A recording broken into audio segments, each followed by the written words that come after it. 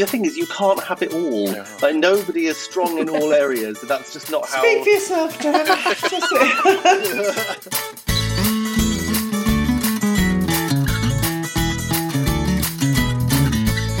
Hello, everybody, and welcome to another episode of the Bakedown Podcast, our last episode in this series. Oh, makes me a bit sad, but we've had fun, and we have another episode for you. We bring you the final. We have our three lovely finalists, Kimberly, Francis, and Ruby, and we have our three lovely bakers here with us today. We have Jane, Dan, and Howard. So here we go, guys, the last episode of the season. It's going to be a while before we're podcasting again with the new series. It is, and I shall miss this pair. Oh, well, all three of you, but I'll see you regularly, Sarah, but I don't see Howard and Dan regularly, and I know it's difficult to believe, but I'll really miss them. Oh, I miss you, Jane. I think September will come round faster than you think. Yeah, that's true. You're probably right. You're probably right. The years race by, don't they? Well, they do when you get to my age. No, it is sad. It's sort of a nice part of my weekly routine at the moment, having a little chat about baking, people who actually care about it that I can chat with. Well, let's kick off then and start our final week. So we started off with a signature challenge, was a savoury picnic pie. The fillings have to create a creative design and it has to be strong enough to be served out of the tin. And this was a 3-hour challenge. Now, Howard, what did you think of this challenge? Was it a good one to start? Because I believe Paul wanted to get them having a go at pastry again. I can understand that, but I must admit, I can't understand why they forced them to do short crust, because generally you would do a kind of hot water crust for something like this, I think, to give it that kind of solidity. But yeah, lovely challenge. I think both Francis and Ruby went for a kind of variation on a stripe, didn't they? And Kimberly was trying something a bit more ambitious, but lovely challenge, and they seemed generally to have good results. Well, Kimberly maybe not so, but yeah. Such a disappointment. You could hear the disappointment in her voice. She was like, no. What a week to make such a mistake. It was so sad because the other two pies had sort of turned out, physically they looked structurally they sort of looked really good. I think we've all made a mistake like that in the tent, but to be so strong and then to have the first challenge do something like that is doesn't set you up very well, does it, for the rest of the week? The problem was, I think, well, I don't know, I'm assuming you didn't get the brief for the final, Howard, because we didn't get the brief for the final until semi-finalists and finalists got the brief. So we only had a couple of weeks to practice. And of course, we didn't really have a couple of weeks to practice because we were back in the tent in no time at all for the semi-finals. And I think something like this, you need to cook it for a long time. I remember for one of my auditions for Bake Off, I took a meat pie. We've done a meat pie in a class, and we all know it takes a good hour, if not an hour and 20 minutes, to get it baked all the way through. And then, of course, it needs to cool in order to be able to take it out of the tin. And I think perhaps had Kimberly had more time to practice, she would have realised that the pie just needed longer. It just needed longer to cook and then longer cooling, and a meat pie was not a great one to choose for this challenge in 3 hours, because I thought hers was the tastiest. I mean, I'm a meat eater. I love it. I thought hers was by far the one I wanted to eat. It did sound fantastic. Sounded absolutely fantastic. It's just time. Time killed her. I loved the idea of the stripy pastry, the little pigs. I thought it was the design, I thought, was more Francis than Kimberly. Yeah, that's a good point. So I know my heart absolutely broke for her. I really did. They must have all been told to do it in the same tin as well, because if you remember, Kimberly's wonderful freeform pie earlier on in the series was absolutely amazing, but they had to do it in a tin. And that shape tin, perhaps they were all briefed on that. Yeah, my heart absolutely broke for her. So this was Kimberly's beautiful chicken and pig pie with a white, pink and green pastry. It had stripes and little pigs down the side, which looked adorable. It had a chicken mousse, There was some pistachios in there. They might have been in the mousse or maybe in the pate. I'm not sure. But there was a pancetta and pork pate and a black pudding centre. And my mouth's watering now just saying those words because it sounded amazing. Wasn't it lovely? I have to say, virtually all the way through, to have so much detail about what was going in the bits. Oh, it was so nice. I actively left bits out because I thought, oh, okay, I'll remember that. Oh, so much detail. I just enjoyed writing it all down. Well, we also had some lovely rainbow striped pies from both Frances and Ruby, very similar. Frances had a rainbow picnic pie, turmeric rice, rainbow and smoked trout, and 5 veggies. I think we had some red pepper. I think we had some asparagus in there as well.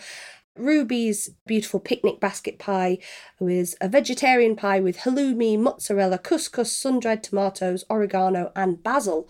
All sounded really nice, to be fair. No, Jane, do you disagree? Well, halloumi in a pie, goodness me, halloumi is great when it's hot, isn't it? But can you imagine how wobbly that would have been by the time it hit the picnic blanket? I'm sorry, the halloumi just made me go, oh no, thank you. I mean, it looks gorgeous, and her basket weave pastry was stunning. She did a great job. And then, I wasn't sure I fancied all the trout in there, to be honest. No, they didn't. They looked beautiful, but actually, they're making my stomach turn just by thinking of them this morning. Okay. Little harsh, Jane. Well, they're just not my flavours. No, I mean, I'm sure they were delicious. They're just not my flavours. And halloumi, it really has to be hot for me. As soon as it goes cold, I'm not interested at all. So they looked beautiful. They got the layers in there beautifully. Very clever putting the rice in and the couscous in to keep it dryish, so that you didn't get all that seepage. But frankly, I would have rather had a bit of seepage and some flavour rather than no. And the trout, it didn't do it for me, but I'm not a huge fish person, to be honest. So I trust the judges. They said they were great, so I believe I'll have to believe them. I would generally agree, except that this was a picnic pie. And so whilst I don't mind a bit of slightly soggy pastry in real life, as long as the pie tastes amazing, if you are going to take it to a picnic, it does need to be quite structural. So I agree. Yeah, absolutely. It does need to be very structural, which goes back to what Howard said. Use a hot water crust or something. In the time, it's the whole time thing. That needs a really good chilling down if you're going to put anything too baked in it, I think. Or the filling is a little bit dry. The fillings didn't set me alight, but I can understand why they did them. I can really understand why they did them. I did love Ruby's, though. I just thought the basket weave was so neat, and she had sort of a bit of a weave in the sides of the tin as well. Ruby feels through so much anxiety. When she turned out, she's like, oh no, it's good. She was just like, what was that? And she was literally having a breakdown over nothing. She's like, oh yeah, it's fine. Oh, it's thanks. Yeah, good. But yeah, I thought hers looked stunning. I'm a big fan of sort of, a nice repeating pattern done neatly. And I thought she absolutely nailed it. I thought hers looked fantastic. I wasn't so excited by the flavours either, Jane, but I thought it was, technically a very good signature from both Ruby and Frances. I think you've also got to remember that we are talking 10 years ago, and halloumi and sun-dried tomatoes were very... exotic. Yes, exactly. Oh, okay. Almost as exotic as Norman's pesto. Goodness me. Well, I know. They make Yorkshire halloumi now, so halloumi doesn't just come from Greece. I believe they call it squeaky cheese. Yeah. Or halloumel. Halloumel. Well, I would just like to talk a little bit about a Bake-Off conspiracy theory that was coming through there. The idea that Ed Kimber won the first series of Bake Off. Series 2 and 3 were both won by people with a W as a surname, which is excellent news for Kimberly Wilson to win. And then we find out that Kimberly's boyfriend is called Giuseppe, a future winner of the Bake Off. Conspiracy theory. Yeah. It's a shame she didn't. The stars are aligning. Yeah. And then she, spoiler alert, didn't win. But I liked the idea of the conspiracy theory. I thought that was quite fun. The thing with Kimberly is, I think it's weird, because normally when someone's desperate to win, it kind of makes them a bit unlikable. But even though Kimberly was obviously desperate to win, I still loved her for it. I think because she was unashamed about wanting to win, maybe. I loved Kimberly when that season was airing. She just had a quiet competence to her. And I think if you were going to place your bets going into it, well, I think Ruby had the best track record, but I think Kimberly was the person I would have trusted to keep her head level. It was weird, wasn't it? Because I think with the signature, clearly Ruby, I think, edged it. I think she was the strongest in that. I would agree. And then obviously Kimberly, I think, was the only one really who got a bit of technique with her technical. And so I think it was almost anybody's to win and anybody's to lose, really, wasn't it? It's interesting that when you talk about flavours and technique and so on and knowledge, it's really Kimberly, isn't it?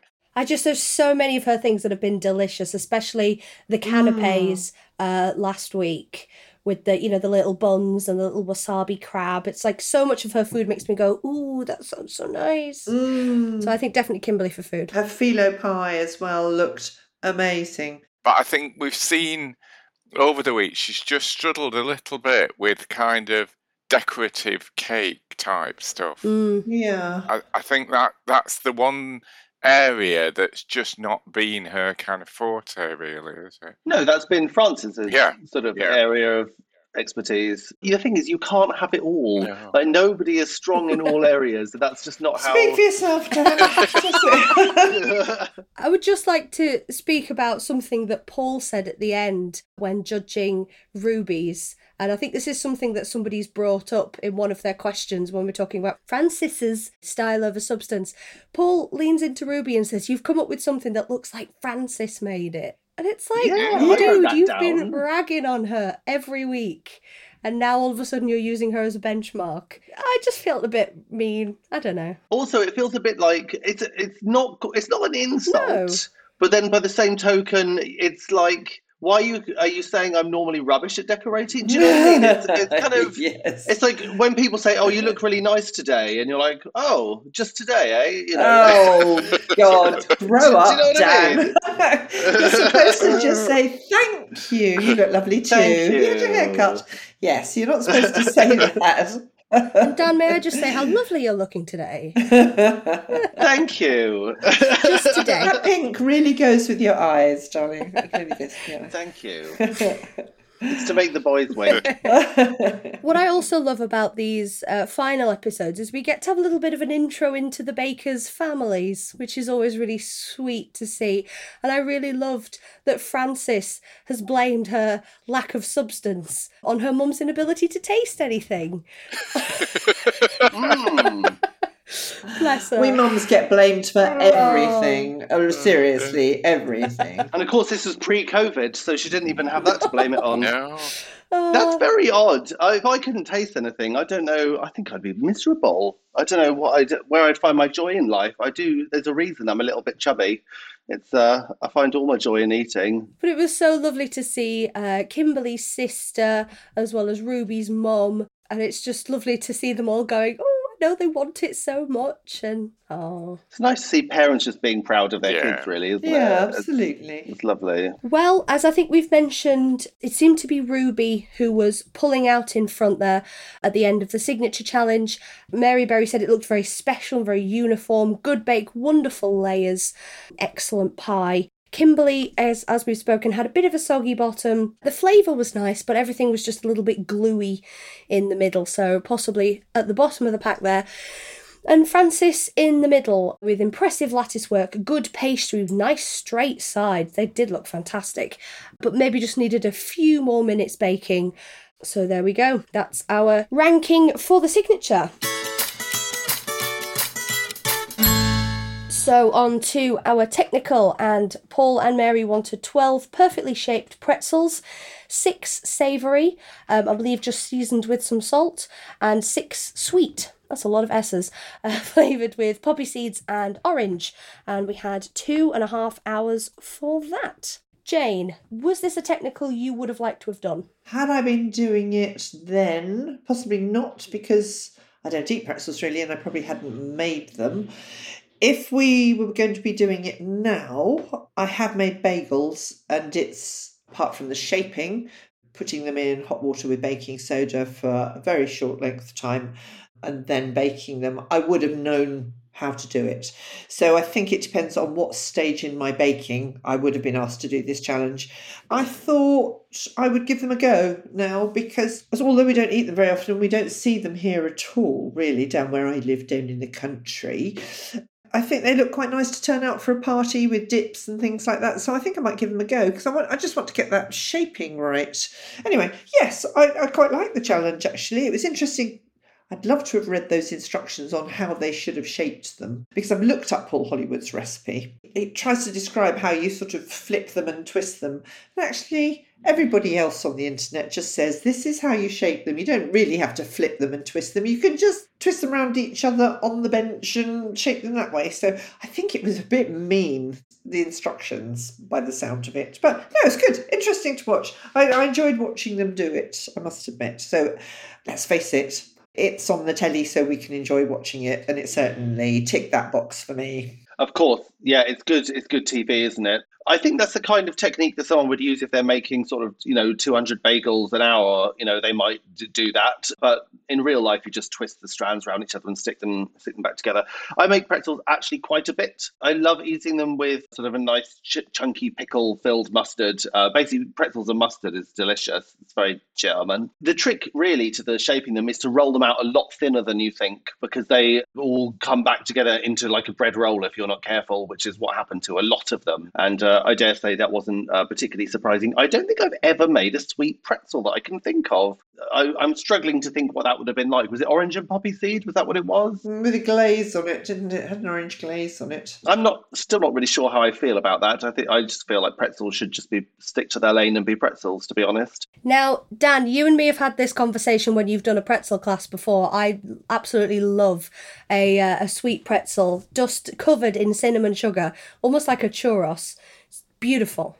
And I will stand up for sweet pretzels. I mean, cinnamon sugar is selling me slightly, but I still just prefer the salty sort of classic version. But yeah, I think as similar to Jane, like now I make pretzels quite a bit, so I would have absolutely nailed this challenge. But 10 years ago, did I know? Possibly not. And also, one of the things I read from this episode is that Ruby is like 10 years younger than me, and this was obviously 10 years ago now. Like, so she was 21, and I don't think I knew anything when I was 21. I mean, outside of making the 100-odd recipes I've made from cookbooks. So when someone that young is doing so well, it's very impressive. Yeah, I agree. We've seen some fabulous young bakers over the years, though, haven't we? I mean, young Peter, I think, wasn't he one of the youngest winners?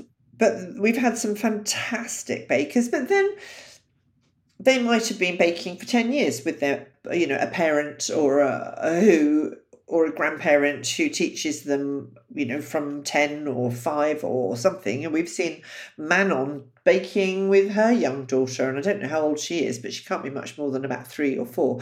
So I don't think it's necessarily age, it's the amount of experience you've had at home doing it. But having said that, we had Chigs a couple of series ago, didn't we, who had only had about 18 months experience. Yeah. So it's how interested you are, how much you cram in, or how long you've been doing it. I don't think it's necessarily age. We've had plenty of old bakers on the show who really haven't exactly excelled, haven't we, over the years? So I'm not sure. Could you give me a week off, Jane? Honestly. You're young to me, Dan. Aren't you young enough to be darling. My son? You're young enough to be my son. He's pointed that out before. I know he has. Yeah, yes. I have to say, my children are better behaved. Yeah, that's not a challenge. Well, yes, it was a good challenge. Definitely some faffing with the shaping. And was it Kimberly that just went for a kind of like a throw up in the air, twizzle them around and slap them back down on the bench? It was sort of making me a bit stressed just watching them. Yeah, because they would have kept ruining their dough. I think I would have just ignored the instructions and just twisted it. It was obvious they meant just put a full twist in it, didn't they? So I think I would have just ignored the instructions. I'm a big one for ignoring recipes and doing them my own way, as Jane and Howard know. Indeed. But something they put in the recipe was some malt extract in the dough, which I thought was interesting. Is that something that gets put in pretzels a lot? Sometimes. So you can put it in bread. Like, for example, when I first learned to make sourdough, the recipe that I discovered and liked used malt extract. It gives it a little bit of sugar, obviously, and it helps with the yeast, but it gives it sort of a flavour, well, a malty flavour, obviously. So, yeah, you can add it. I don't know how traditional it is, to be honest. I don't think I add malt extract to my pretzels. No, I don't think I do. Otherwise, I would remember if I did. I'm looking at a recipe from Sally's Baking Addiction, who we all love, and guys listening in the US will know Sally very, very well, and she's great. And I'm just looking at her pretzel recipe, and she puts in brown sugar in hers. And I just guess malt just does the same thing. Having talked to Dan last series, maybe, or even the series before, when you said you'd put malt extract in your bread, which I never do, and I do all the time now, especially when I do one that's baked in a Dutch oven, because it gives a really lovely flavour to a loaf with a little bit of wholemeal flour and not too much. So thank you, Dan, for that a couple of years ago. I think it would make a nice addition to a pretzel, to be perfectly honest. Just give not too much, but just, yeah, I think that would be really lovely. It might be nice in a bagel as well. So, Howard, pretzel's something you've done a lot before. How would you have fared on this challenge? This is one of those things, thinking back to one of the previous series where I admitted that it was years since I had a Kit Kat. I've had those little pretzels that you get in tubs or packets or whatever, but I can't recall ever having had a big proper pretzel. Howard, you've not lived. No. Oh, Howard, they're amazing. Do they not have them at sports matches and stuff? Is that not a thing? Oh, what am I doing at a sports Christmas match? markets? Know your audience, Dan. Christmas shopping, I'm doing that online. I don't get out, do I? So this is why I'm missing out on pretzels. Howard, we shall get you some pretzels, one way or another. Or you can make some now, because you know how long to bathe them for. You know not to bathe them as long as Ruby and Francis. No, I was a bit horrified with that, because I was thinking that's a bit like a bagel. Please don't leave them in as long as that. No, they look all wrinkly, don't they? Ruby was like, "Oh, I've done a minute. 10 seconds will do it. A minute now." And it was like, no. Did you say 10 seconds, Dan? I just do 10 seconds, yeah. So in Paul Hollywood's recipe, just to let you know, he says put them in that water bath with the baking soda for 5 seconds. Dan's saying 10 seconds, and Sally from Sally's Baking Addiction says 20 to 30 seconds. Oh. Well, if somebody fancies doing a taste test, you could make one of each, bathe one for 5, 10 and then 20 seconds and see which one tastes better. What it does, the boiling, it sort of cooks the outside a little bit to sort of restrict the rise of it. So it depends how close and chewy you want it, I guess. But yeah, you don't want to overdo it, because then it will be very tight. And that's not, I mean, the chewiness and the tightness is part of it, but there's a line, there's a limit, to how much you want that. Well, that was our pretzel technical challenge. So in third, we had Francis. I think Ruby really thought it was going to be her, but Francis was third. Apparently not well shaped, overbathed, and a good middle, but a bit pale. And Ruby was second. Pretzel was looking pretty good, but lost its colour. Again, overbathing, massively overbathing, and a bit soft. And Kimberly came in first, decently shaped, the best colour and a good bake and a really good flavour. But I think Paul was not impressed with anybody. So he was like, it's the one that looks most like a pretzel, but don't clap, because it wasn't good. And it was like, okay, yes. fair enough. Yes. Thanks, Paul. But I would just like to point out that Paul held up one of Francis's and said, this is a roll. This is a roll. This is not a pretzel. And it's like, Paul, I can see the daylight through the holes. Yeah. It's pretzel-ish. It's not bad. It's better than I would have made. Oh, Paul. Yeah, but you really do have to roll them a lot thinner than you think. I always, when I have a class for this, and I've taught a few times, I say, roll it as thin as you think, and then roll it half as thick as that. It's really, they really do need to be quite thin, and I'm not surprised they all end up as balls. Yeah, but the thing is, with the technical, if you haven't made them before, you don't know these things, and I'm sure it would have been a delicious bread either way, just maybe wasn't the sort of iconic pretzel shape. And only 2.5 hours, really. So how long would you prove them for? About an hour, Dan? Because it's quite enriched, isn't it? To be honest, they don't have much of a second prove, because it doesn't matter if they're fairly tight. No, not really. They just have a short second prove. I think I could have done it in 2.5 hours. I think I do my class in 2.5 hours, believe it or not, Jane. So yeah, I think it could be done. Well, let's move on to some questions. Thank you so much. Massive thank you to everyone who sent us in some questions while we've been doing this podcast series. Your questions have been really interesting, and thank you so much for taking the time to message us. Now, I was very remiss last week because the lovely Jaya, who sent us in some questions, actually sent in another one after that, which I missed. So I do heartily apologise, and I attempt to correct that now by asking Jaya's last question. So, Jaya says, I noticed that not all the benches have a sink, and I wonder also how the water gets in there, given the filming is done in a tent on in a big field with no plumbing. Is there a tank or something underneath the sinks that's filled up? And how does it work when there's no sink on your bench? Do you use the one from the bench behind? Wow, Jaya really has to know everything, doesn't she? She's really thought this through. Absolutely. Go on, Jane, spill the secrets. There's no secret, is there? No, there definitely aren't sinks on each bench, and there are tanks underneath. So there's a tank for the clean water coming through, and there's a tank for the wastewater, which, as you would imagine, fills up and depletes very quickly. So they have to come and replace if you're washing your hands or attempting to wash up. And one week I had an absolutely filthy cold and requested to have a bench with a sink, because I didn't want to be blowing my nose and then immediately sticking my hands in dough and things. I thought that wouldn't look very nice for camera. So they let us, they gave me a bench with a sink. But yes, you just have to sort of nip around and use another sink, or not do any washing up. Just stick it on the floor and let somebody take it away and wash it up for you. And just nip around and wash your hands as and when you need to. It's not very technical. No, but having the sink was a mixed blessing, because if you had a sink, you had less counter space. So it was a bit of a trade-off. It seemed like a nice thing to have it, but actually you couldn't fit as much on your bench. Yeah, I didn't really like having a sink. It wasn't my favourite. And also, if you go around someone else's bench, you could be a bit nosy and see what they were up to. Especially in technical, it's quite handy. You're like, what are you doing? You wouldn't have been allowed to in a technical. A bit of side-eye, being like, what's going on over here? Howard, what did you prefer, sink or no sink? Yeah, the running water is handy, but actually, Dan's right. The sink itself takes up a bit too much space, so probably prefer. Can I have a little sink, please? You can. We'll let you. Go on then. You. Go on then, because it's you. Well, there we go. Thank you very much, Jaya. And I hope I've answered all the questions now. Sorry I missed that one last week. And our final question here is from Heidi. She sent this in via social media, so I don't think I actually saw where she was calling from. But hello, Heidi. And she wants to talk about French Pastry Week. She says, I cannot remember the last time I used plastic wrap or cling film. So, Jane, you'll be happy there.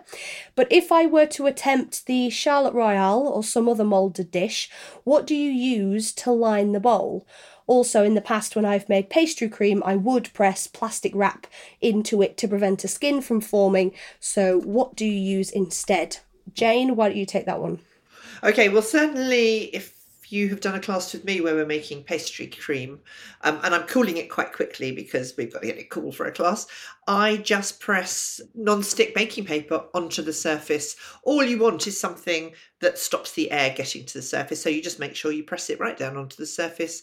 If you want to, because you're finding it a bit bouncy, which I never do really, you could just sort of dampen it down a bit and press it onto the surface. Similarly for the Charlotte Royale, line it with some non-stick baking paper. You've just got to get something to help you get it out.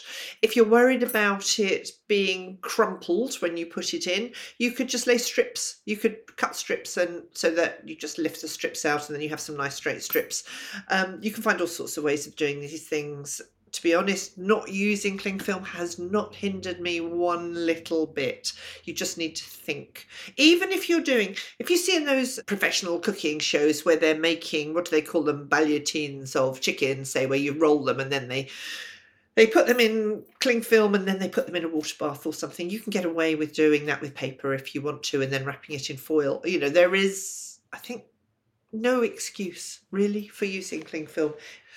It just makes life a little bit easier, but life in the kitchen easier, not life in the world easier. So I would say just think a little bit, and you can find solutions for most things. Yes, I think I wholeheartedly agree there. And especially, yes, when you're wrapping things, I've seen a lot of people do it where you pipe buttercream in stripes and then you roll it up in cling film and stick the whole thing into a piping bag to get swirls. Unforgivable. You could use your baking paper as well, couldn't you? Just wrap it tightly. Absolutely, you could. And what worries me about that is they probably wrap it up in cling film and put it in a bag so they get their 3 stripes and then throw the whole plastic bag away, including the cling film. So you've got double, triple amount of single-use plastic going into the bin. Yeah, use some paper to wrap it up if you must, or go for slightly less perfect stripes. Well, lovely. Thank you so much, Jaya and Heidi. And again, thank you to everybody who has sent in questions. And we hope you will all have some wonderful questions for us when we return for 2023's Bake Off series sometime in the autumn. And now we have our final showstopper of the season. But before we get on to that, I believe we have one last bake-along class to talk about. Thank you so much to everybody who's come to all of our bake-along classes. We've made some quite wonderful and fantastic things, and we hope you've all found a recipe that you will enjoy making again. But we have one final class. Now, Dan, you are going to be taking this one for us, aren't you? Can you tell us a little bit about what you're going to be doing? Yeah, sure. So I am going to be doing a sort of wedding style cake, which is really just my own interpretation on it. We're not going to be spending 6 hours making a 3-tiered cake. Do not panic. We're going to be making a sort of nice tall 1-tier cake. So it'll be a lemon and elderflower cake. I'll teach you how to sort of crumb coat it nicely, fingers crossed. And we're going to do some nice buttercream flowers on it as well, which is a timeless decoration. So yeah, that's something to look forward to, and it's a class that I'll enjoy teaching because it's one of my preferred ways to decorate a cake. I'll be giving away all of my secrets. Fantastic. So yes, if anybody wants to learn how to crumb coat a cake properly, how to do buttercream decoration, please do come along to this class with Dan. It will be on Sunday the 7th of May, and that is our last Bake Along Challenge class. Now, Dan, let's just tackle this here in the podcast so hopefully we can reach a lot of people with this. We have discovered that elderflower cordial, which is something you will be using in the recipe, is not necessarily available everywhere, especially in the States. So can you suggest something we could use as a substitute? No, I would just say if I didn't have elderflower cordial, what I would honestly probably do is just replace that with a bit of lemon juice, like fresh lemon juice, and just do a sort of very lemony cake. I don't think that there's anything you could directly sort of substitute that with that would make any sense, I'm afraid. Yeah, no, I mean, it is available through online retailers, but it is, I think, quite expensive in some parts of the world. It's available in regular supermarkets in England. I didn't realise it was sort of a rare thing. But there you go. I've learned something today. Excellent. And do feel free to contact us if you have any questions regarding the recipe. But yes, if you can't find elderflower cordial, please don't let that stop you. Come and join Dan's lemon and maybe elderflower, or maybe just lemon. maybe elderflower. Yeah. I like the name of that. It's good, isn't it? We've spent a long time thinking of it. This is Dan's wedding cake class on Sunday the 7th of May. Well, here we go, guys. The showstopper, the big one, the final. We had, as we've just said, a 3-tiered wedding cake, which was a 6-hour challenge. That makes me tired just saying that. It was a big, big challenge. Now, Jane, is that something you would have liked to have attempted in the tent? Yes, I would. I would have really liked to have attempted that in the tent. And when I think back to our Botanicals week, I think it was, and we were doing 2 or 3 tier cakes in a lot less time than that, I think I would have felt very comfortable with the 6 hours. Of course, time in the tent goes by really, really fast. But yeah, I'd have given that one a good go. I think it's nice. The problem is Mary Berry does not like semi-naked cakes, and I'm not even sure 10 years ago they were terribly popular.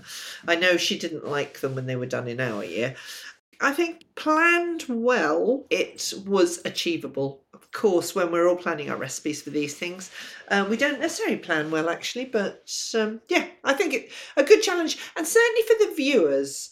I remember watching this series with my daughter, and we love a good wedding cake or three-tier showstopper for the final. I think that's what it should be. It should be a real wow factor challenge, and I think this was. Whether they achieved it totally is another matter, but I think it gave you some great opportunities. We will come to that in a moment, but let's just have a very, very quick rundown of what flavours we had in there, and then I'll let you guys let rip on the judging. So Frances's was a Midsummer Night's Dream wedding cake, and her layers were rhubarb and ginger, lemon and raspberry, carrot, apricot and orange, and she had the beautiful dried fruit confetti. Kimberly's was a Languages of Love wedding cake with a raspberry chocolate layer, orange and pistachio checkerboard layer, and lemon elderflower poppy seed layer with some sugar paste and fondant decoration. And Ruby had a raspberry, lemon and passion fruit wedding cake with raspberry, lemon and passion fruit layers. Quite nice and simple there, with some lovely Victoria sponge cakes all the way through. Now, Howard, which was your favourite cake of the three? I was really fortunate to be in the position where I actually tasted them, because obviously they brought the cakes out for the past bakers. Ah, yes, of course. To have a little bit of a sample, which was lovely. So I must admit, they were all really, really lovely cakes, but I think Frances and Ruby's were just so light and beautifully flavoured. I mean, of course, at this point, we couldn't see what the finished cakes looked like because they'd been dismantled. But I was certainly hoping that Frances had pipped it. You did seem to suggest that she might be the winner on the little talking heads.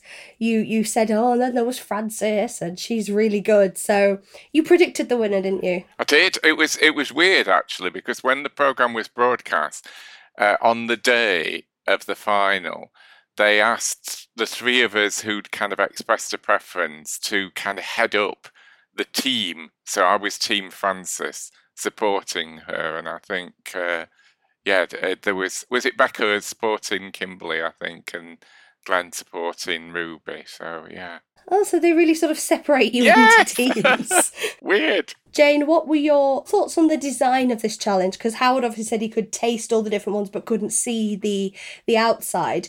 We obviously could as the viewers. So Jane, what did you think of the outside of the cakes? And the outside of the cakes, I thought Frances nailed it, more or less. They were a little bit wonky, but I thought in true Frances fashion, she had a beautiful design for the time. I love the idea of the confetti. I'm not a great beetroot or sweet potato fan, but I'm sure once they were turned into confetti, they would have tasted lovely. I disagreed with Mary. Frances didn't stack her cakes centrally. They were all pushed to the back a little bit so that you had a definite front and a definite back. And Mary said she would have liked to have had it all swirling down the back of the cake.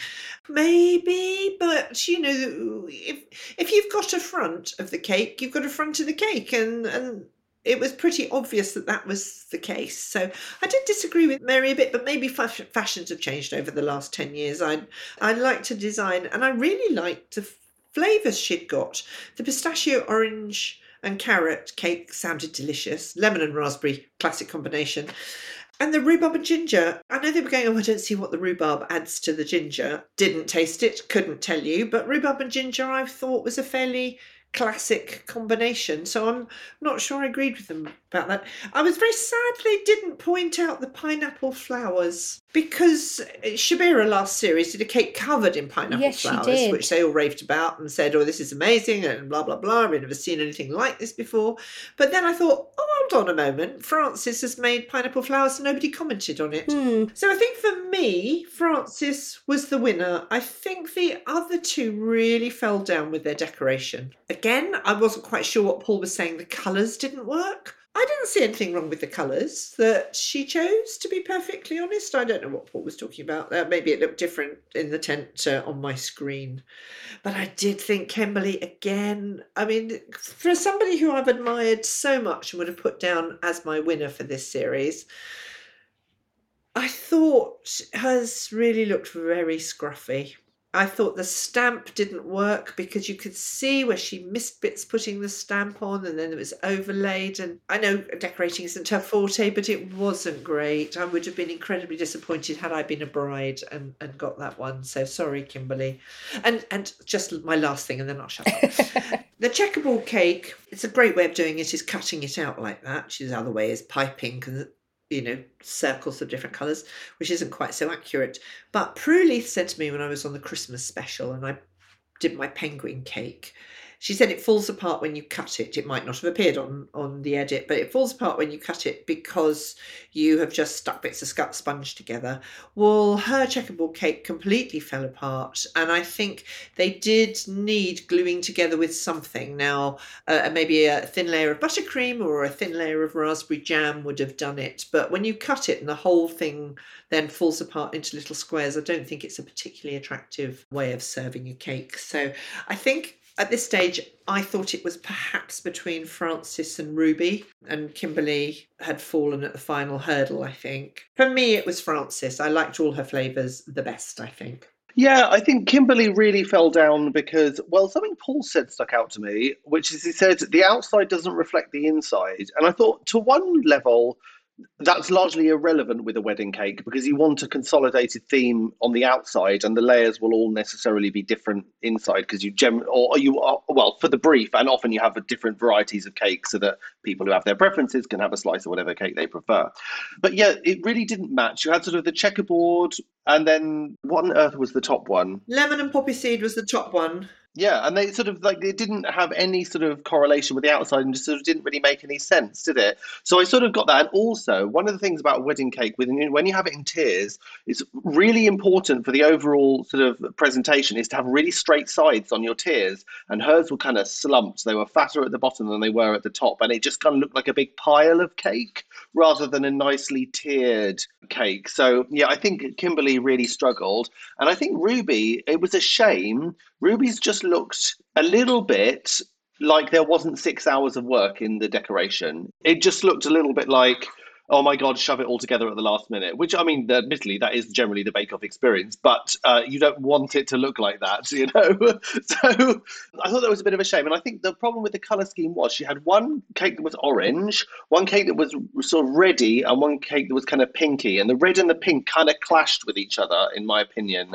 This is a tip that I picked up over the years, is if you want to have like an ombre effect, you colour one piece of buttercream and then use that to colour with white to colour the next bit and use that one to colour white with the next bit. So it's the same shade of pink, but just in different intensities. And if you're going to have two very similar shades, like the pink and the red, I think it makes sense to make them from the exact same colour so that they match more completely. And I think maybe that would have made a difference, but I think she just struggled to finish. And I think without the ability to use nice, neat cutters, and she was just totally freehanding that by the look of it, I think she really struggled to get the decoration done. It was just kind of a bit of a shame. I'm sure they didn't have much time to prepare for this, and 6 hours seems like a long time, but in reality, to make a 3-tiered cake, really isn't a lot of time at all. I don't think I would have had the ability to have done much better than that myself. So it's not a criticism, necessarily of their abilities, but it's a criticism of what's achievable in the time, maybe. I think also what slightly irritated me as well with Ruby's cake is that all the cakes were a sponge with a curd. And, at least Kimberly and Frances had done a slightly fruitier cake or a chocolatier cake. And I feel like they'd given a little more thought. That doesn't come across quite so mean because I have no idea how much thought you put into it. I'm sure you put lots of thought into it. But I just would have liked a little more technique for the cakes. It was too samey. Yeah, you've got to make something that's firm. I don't imagine they're all going to start making a Genoese sponge for the bottom layer. But, something else. Every layer was a fruit cake. It was just fruit and something creamy. So it was a curd and a cream, and then was it fresh raspberries and mascarpone? So it felt a bit samey, whereas the others didn't. And I think Jane, I don't know if you agree about the ginger and rhubarb. I think rhubarb with a bit of ginger is lovely, but I do think that Paul was probably right that the ginger would have overwhelmed the rhubarb a bit. But at least it was interesting. At least that was something a bit different. Yes, I do agree. I think the ginger probably would have stood alone, and I don't know what I would have done to make sure that that rhubarb wasn't too wet and didn't make the cake soggy, which didn't seem to have done. They just didn't like the rhubarb in there. I think they thought it was just a waste of time, and probably right. I mean, let's go back to what we said earlier. You don't get a lot of time to think about this challenge. If it was the same as my year, only the semi-finalists knew what were going to be the challenges for the final.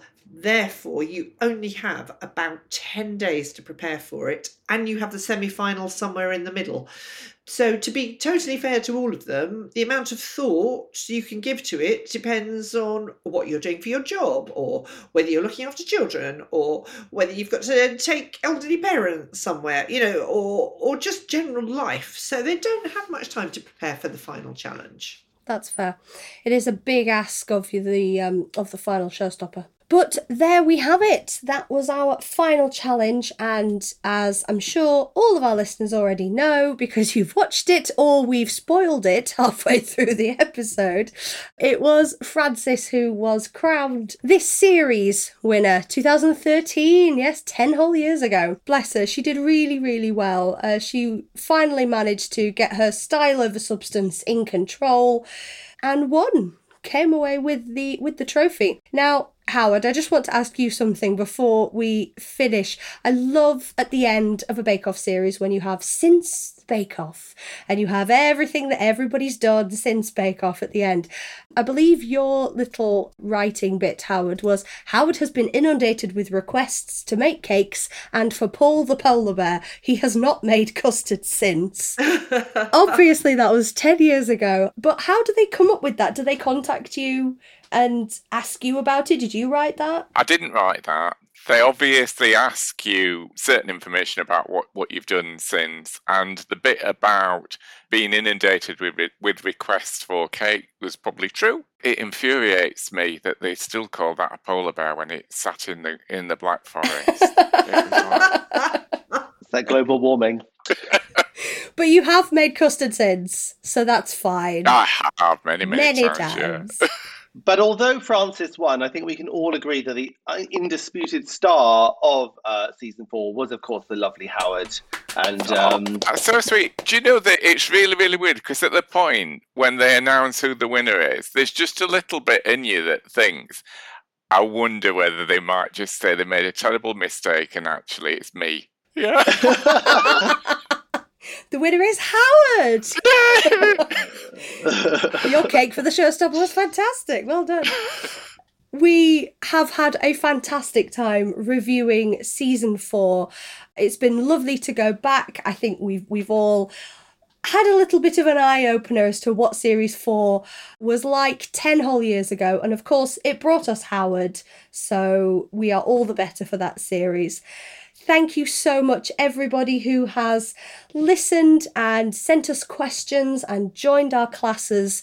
Please don't forget, guys, that your next class you can book with us. You can get a 10% discount by using the code podcast. We hope to see you very soon. We have lots of very exciting classes coming up. We have a new blueberry mousse cake with Jane.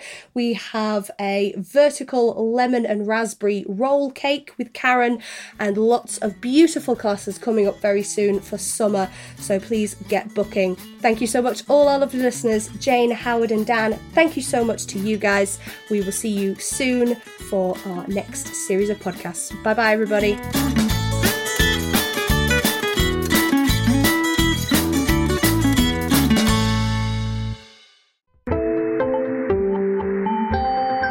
You just heard a Stripped Media production.